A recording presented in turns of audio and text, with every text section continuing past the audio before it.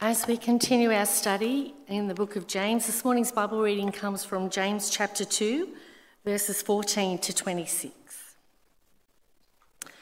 What good is it, my brothers and sisters, if someone claims to have faith but has no deeds? Can such a faith save them? Suppose a brother or a sister is without clothes and daily food. If one of you says to them, "Go in peace, keep warm and well fed," but does nothing about their physical needs, what good is it? In the same way, faith by itself, if it is not accompanied by action, is dead. But someone will say, "You have faith, I have deeds." Show me your faith without deeds, and I will show you my faith by my deeds. You believe there is one God. Good. Even the demons believe that and shudder. You foolish person, do you want evidence that faith without deeds is useless? Was not our father Abraham considered righteous for what he did when he offered his son Isaac on the altar? You see that his faith and his actions were working together, and his faith was made complete by what he did. And the scripture was fulfilled that says, Abraham believed God, and it was credited to him as righteousness, and he was called God's friend. You see that a person is considered righteous by what they do, and not by faith alone. In the same way, was not even Rahab the prostitute considered righteous for what she did when she gave lodging to the spies and sent them off in a different direction? As the body without the spirit is dead, so faith without deeds is dead.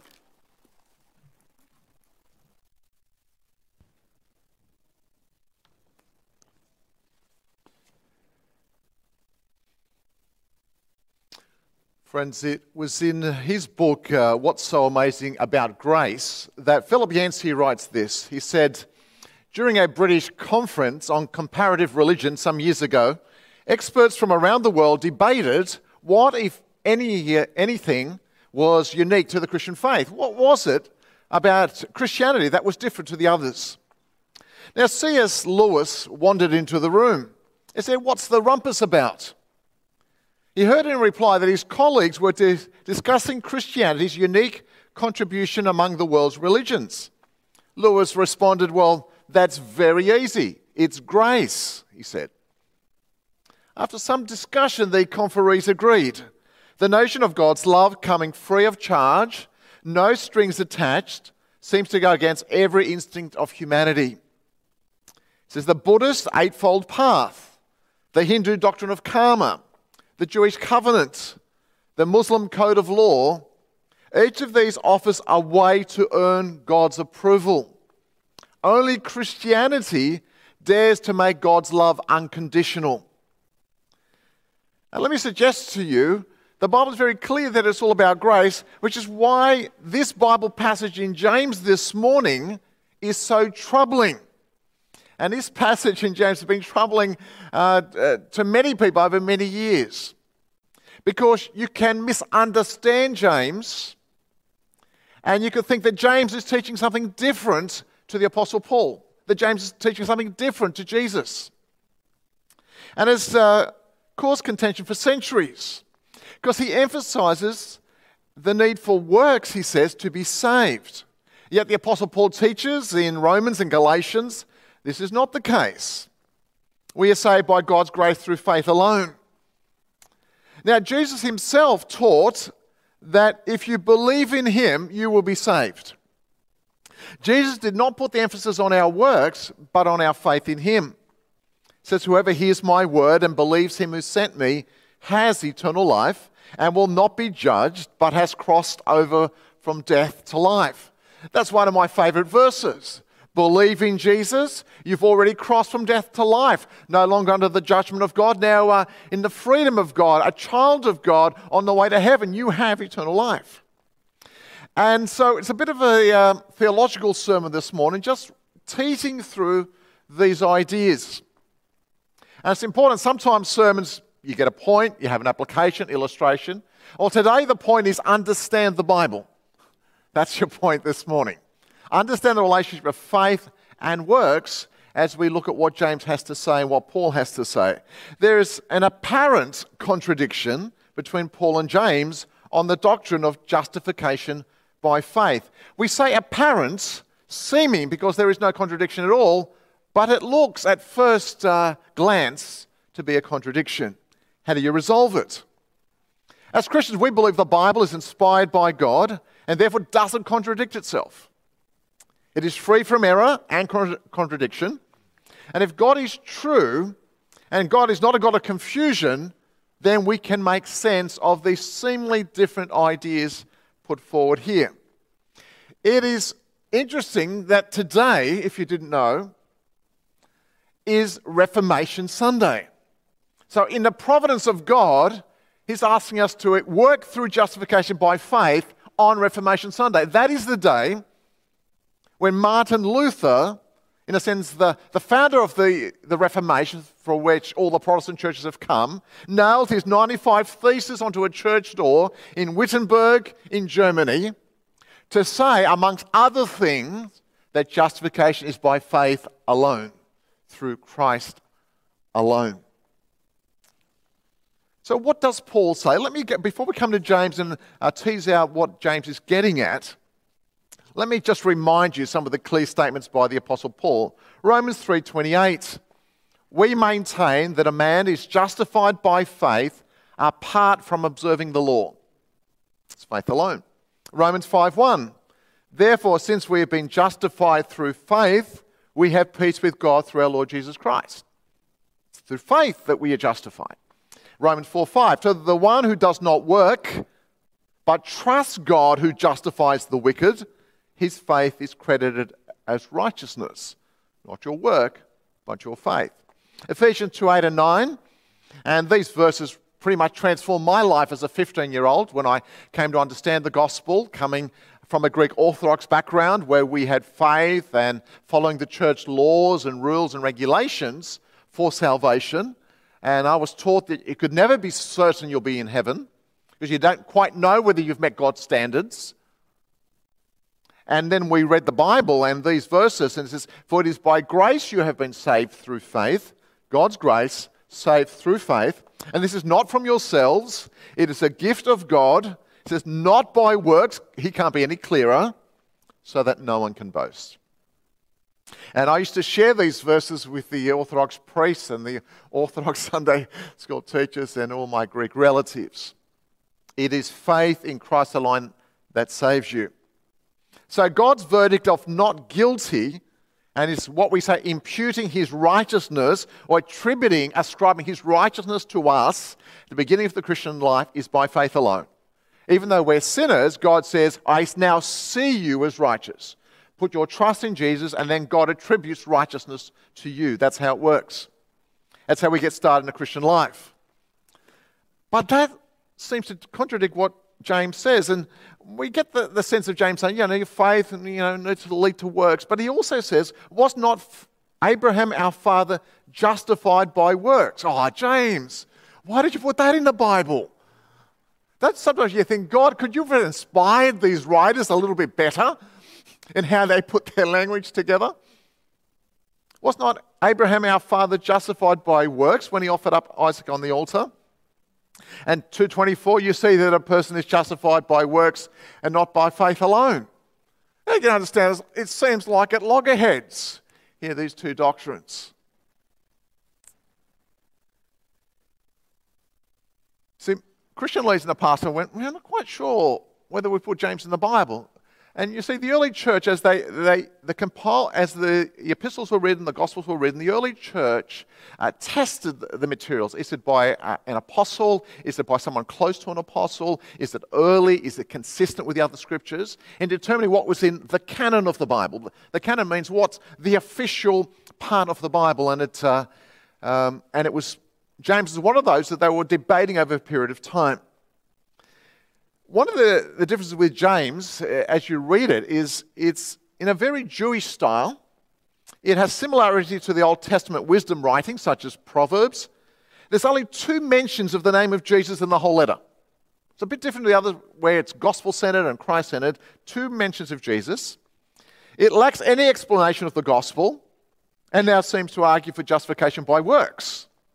And Martin Luther, who led the Protestant Reformation that I refer to today, called it an epistle of straw due to its lack of evangelical-focused teaching and its focus on works, and so doubted its value. So are we saved by faith alone or faith and works?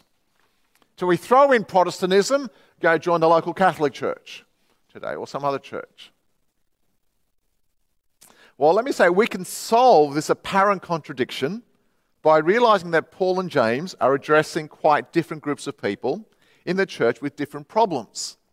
So Paul is addressing those who seek to justify themselves before God by performing the works of the Old Testament law. So no, Jesus is not enough. They say, no, we must obey the Old Testament law, the Sabbath law, the food laws, circumcision, and so on. They say, no, Jesus is not enough.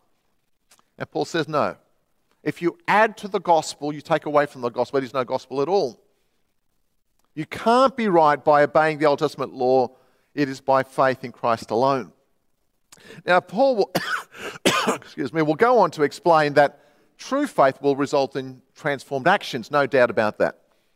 James, though, is continuing his emphasis from chapter 1, where he's been saying if you simply hear the word of God and give intellectual assent, it counts for very little.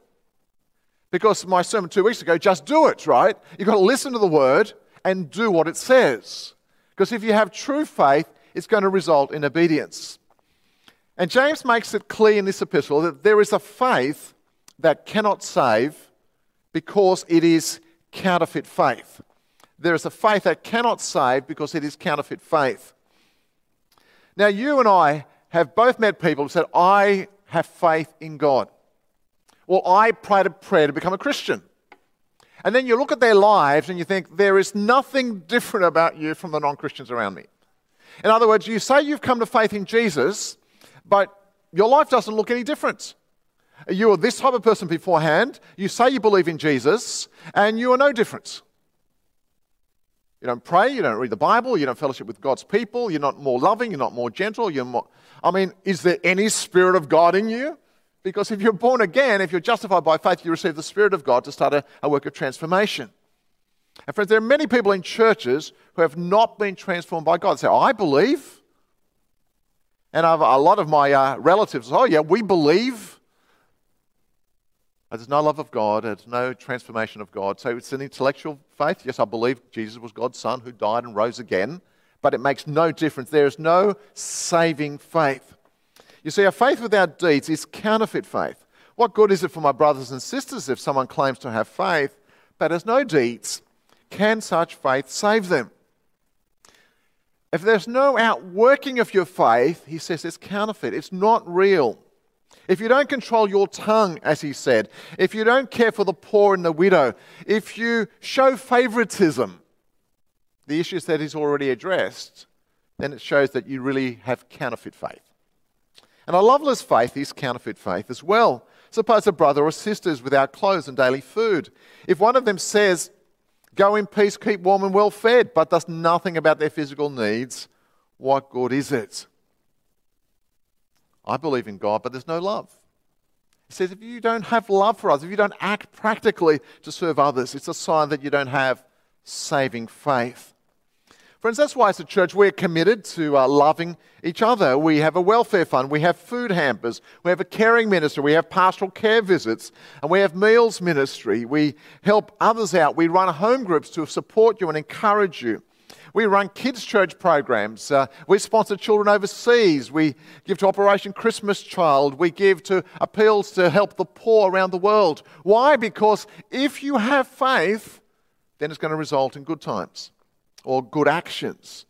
And we run craft and playtime groups and kids clubs and youth groups because through those groups we share God's love and God's mercy and we care for people. We note here in Galatians 5 verse 6, the Apostle Paul teaches the same thing. It's not just James's teaching, that Paul says the same. For in Christ Jesus neither circumcision nor uncircumcision has any value. The only thing that counts is faith expressing itself through love. Get that? That's a really good verse in Galatians 5:6. Paul knows justification is by faith in Christ alone. But faith expresses itself through love, similar to what James has been saying. If you have faith, it will express itself in loving actions. Then in verse 17, he says, a dead faith is counterfeit faith. In the same way, faith by itself, if it is not accompanied by action, is dead. Further, a demon-type faith, intellectual faith alone, is counterfeit faith. I find it interesting, he says, you believe that there is one God? Good, even the demons believe and they shudder. See, the demons, remember when Jesus was on the earth and the demons would turn up and they would recognize him as the Son of the living God. The Pharisees didn't recognize him, the ordinary people didn't. Whenever the demons turned up, they knew who Jesus was. But did they trust him? Did they believe in him? No, they knew who he was intellectually.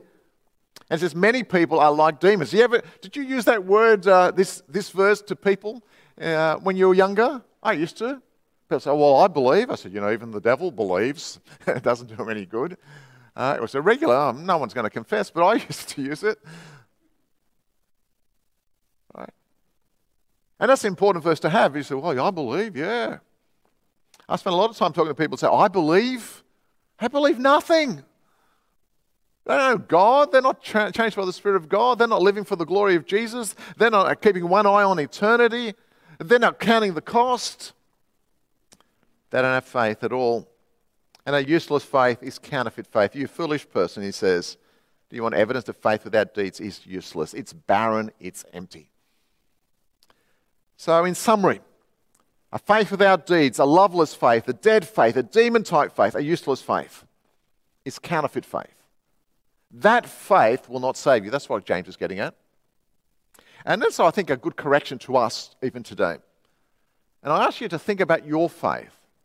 Does it lead to loving actions? Does it lead to the glory of Jesus? Does it cause a transformation in your life, how you live, how you raise your children, how you speak to your neighbours, how you care for your neighbours? I think it's a challenge to me, what I think about the people I come across. Do I have a genuine saving faith? Because if I do, it will result in loving actions. But there is a faith that saves. There is a true faith. And he gives two examples here in James. And the first one is an example of Abraham. He wants to teach that you need to have faith which results in loving actions. Was not our father Abraham considered righteous for what he did when he offered his son Isaac on the altar? You see that his faith and his actions were working together, and his faith were made complete by what he did. And the scripture was fulfilled. Abraham believed God, and it was credited to him as righteousness, and he was called God's friend. James takes two incidences in the life of Abraham to make his point. But verse 23, which is the second thing he says, is the first story in the Bible, Genesis 15, verse 6. Faith came first. Actions came later. Let me take you to Genesis 15, verse 6.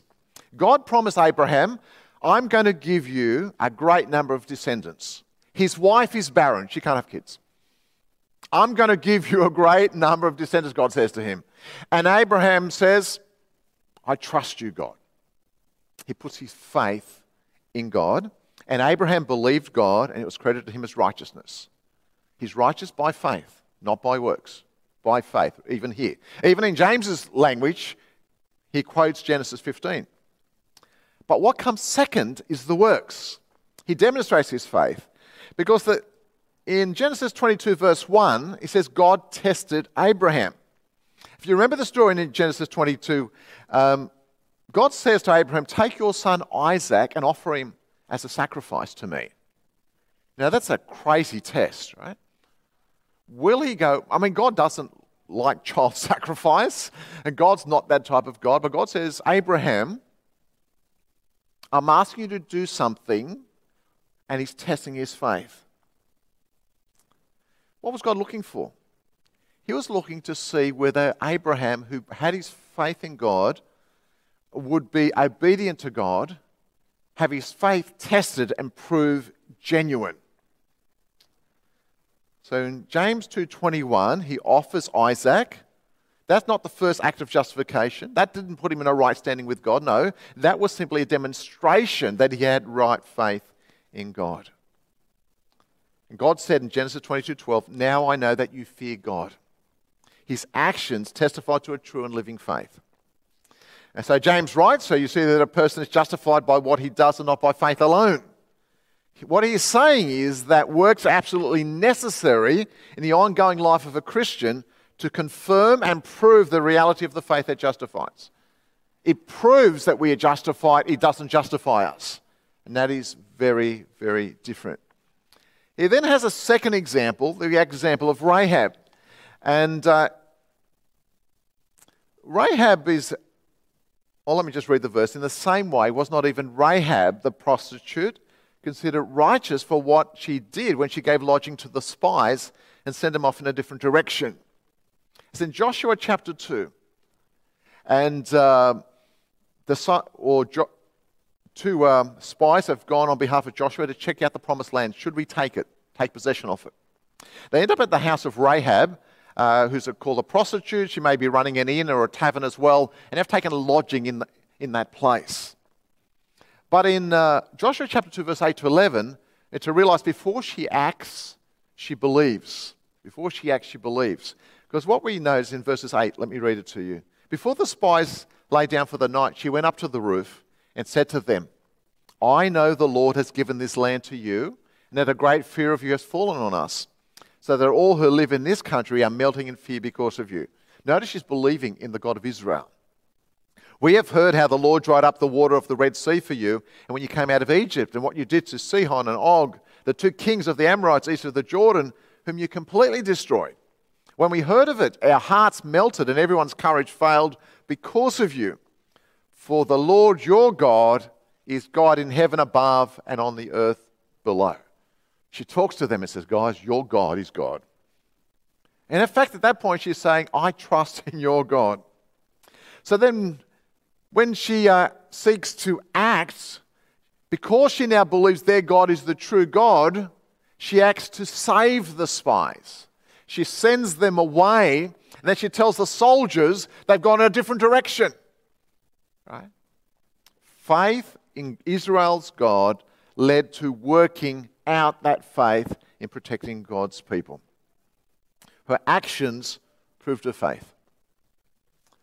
John Piper helpfully writes, and he sums this up. He says, when Paul teaches in Romans 4:5 that we are justified by faith alone, he means that the only thing that unites us to Christ for righteousness is dependence on Christ.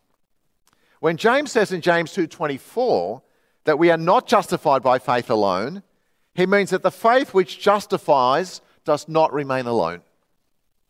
These two positions are not contradictory. Faith alone unites us to Christ for righteousness, and the faith that unites us to Christ for righteousness does not remain alone. It bears the fruit of love. It must do so, or it is dead, demon, useless faith, and does not justify. So the glory of Christ in the gospel is not merely that we are justified when we depend entirely on Christ, but also that depending entirely on Christ is the power that makes us new loving people. Depending entirely on Christ is how we are justified and how we are sanctified. Paul struck the one note, James struck the other. Both are true, and together they bring Christ the glory due his name. Friends, on this Reformation Sunday, let me just give you two quotes by Martin Luther and John Calvin, who said the same thing. Martin Luther put it this way: the one who taught justification by faith. We are saved by faith alone, but the faith that saves is never alone. John Calvin wrote, it is faith alone which justifies, yet faith which justifies is never alone. Which brings me to the verses in Ephesians 2:8 to 10 that transform my life, transform the lives of many.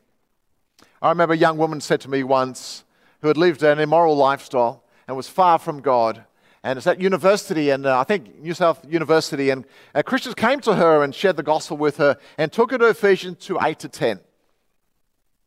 And when she heard these verses, it was almost like they were unbelievable verses. She said, this is just so good to be true, Ange. Are you sure this is true? that God will take my sins and my brokenness and declare me righteous. I said, that's the gospel, that's the hope. And she put her faith in Jesus. For it is by grace you have been saved through faith. This is not from yourselves, it is the gift of God, not by works, so that no one can boast. For we are God's workmanship, created in Christ Jesus to do good works, which God prepared in advance for us to do. And friends, one of the reasons I believe God is blessing this church and has blessed this church for many, many years is because not only do we believe that we need to be saved by faith, but we believe that a saving faith transforms us. A saving faith leads to loving action. A genuine faith leads to sending missionary workers to the ends of the earth, even to North Africa. It means you care for the poor. It means you care for the widow. You care for one another. The reason God is blessing this church is because people in this church, this is you, and our members across our congregations are being loving and humble, committed to evangelism and mission and hospitality and caring and encouragement and giving and sending workers and prayer. I believe that God is blessing this church because we believe that we are justified by faith alone, but we also believe that saving faith is never alone. So what type of faith have you got this morning? Counterfeit faith or saving faith? It's easy to tell because saving faith is never alone. Let me pray. Lord God, we thank you for the saving faith that you give us. We thank you for the Lord Jesus who died and rose again for us. We thank you for the ministry of your Spirit to awaken in us the truth of the gospel, to convict us of our sin, that we would repent and trust in Jesus. We thank you, Jesus, that justifying faith leads to transformed lives, leads to loving actions, like Abraham and Rahab. Lord, we do pray that you would help us to have a real genuine faith that results in loving actions. Lord, where we sin and fail and we live as if we have counterfeit faith, please rebuke us, please help us, please change us, that we would truly trust in Christ and be changed by him.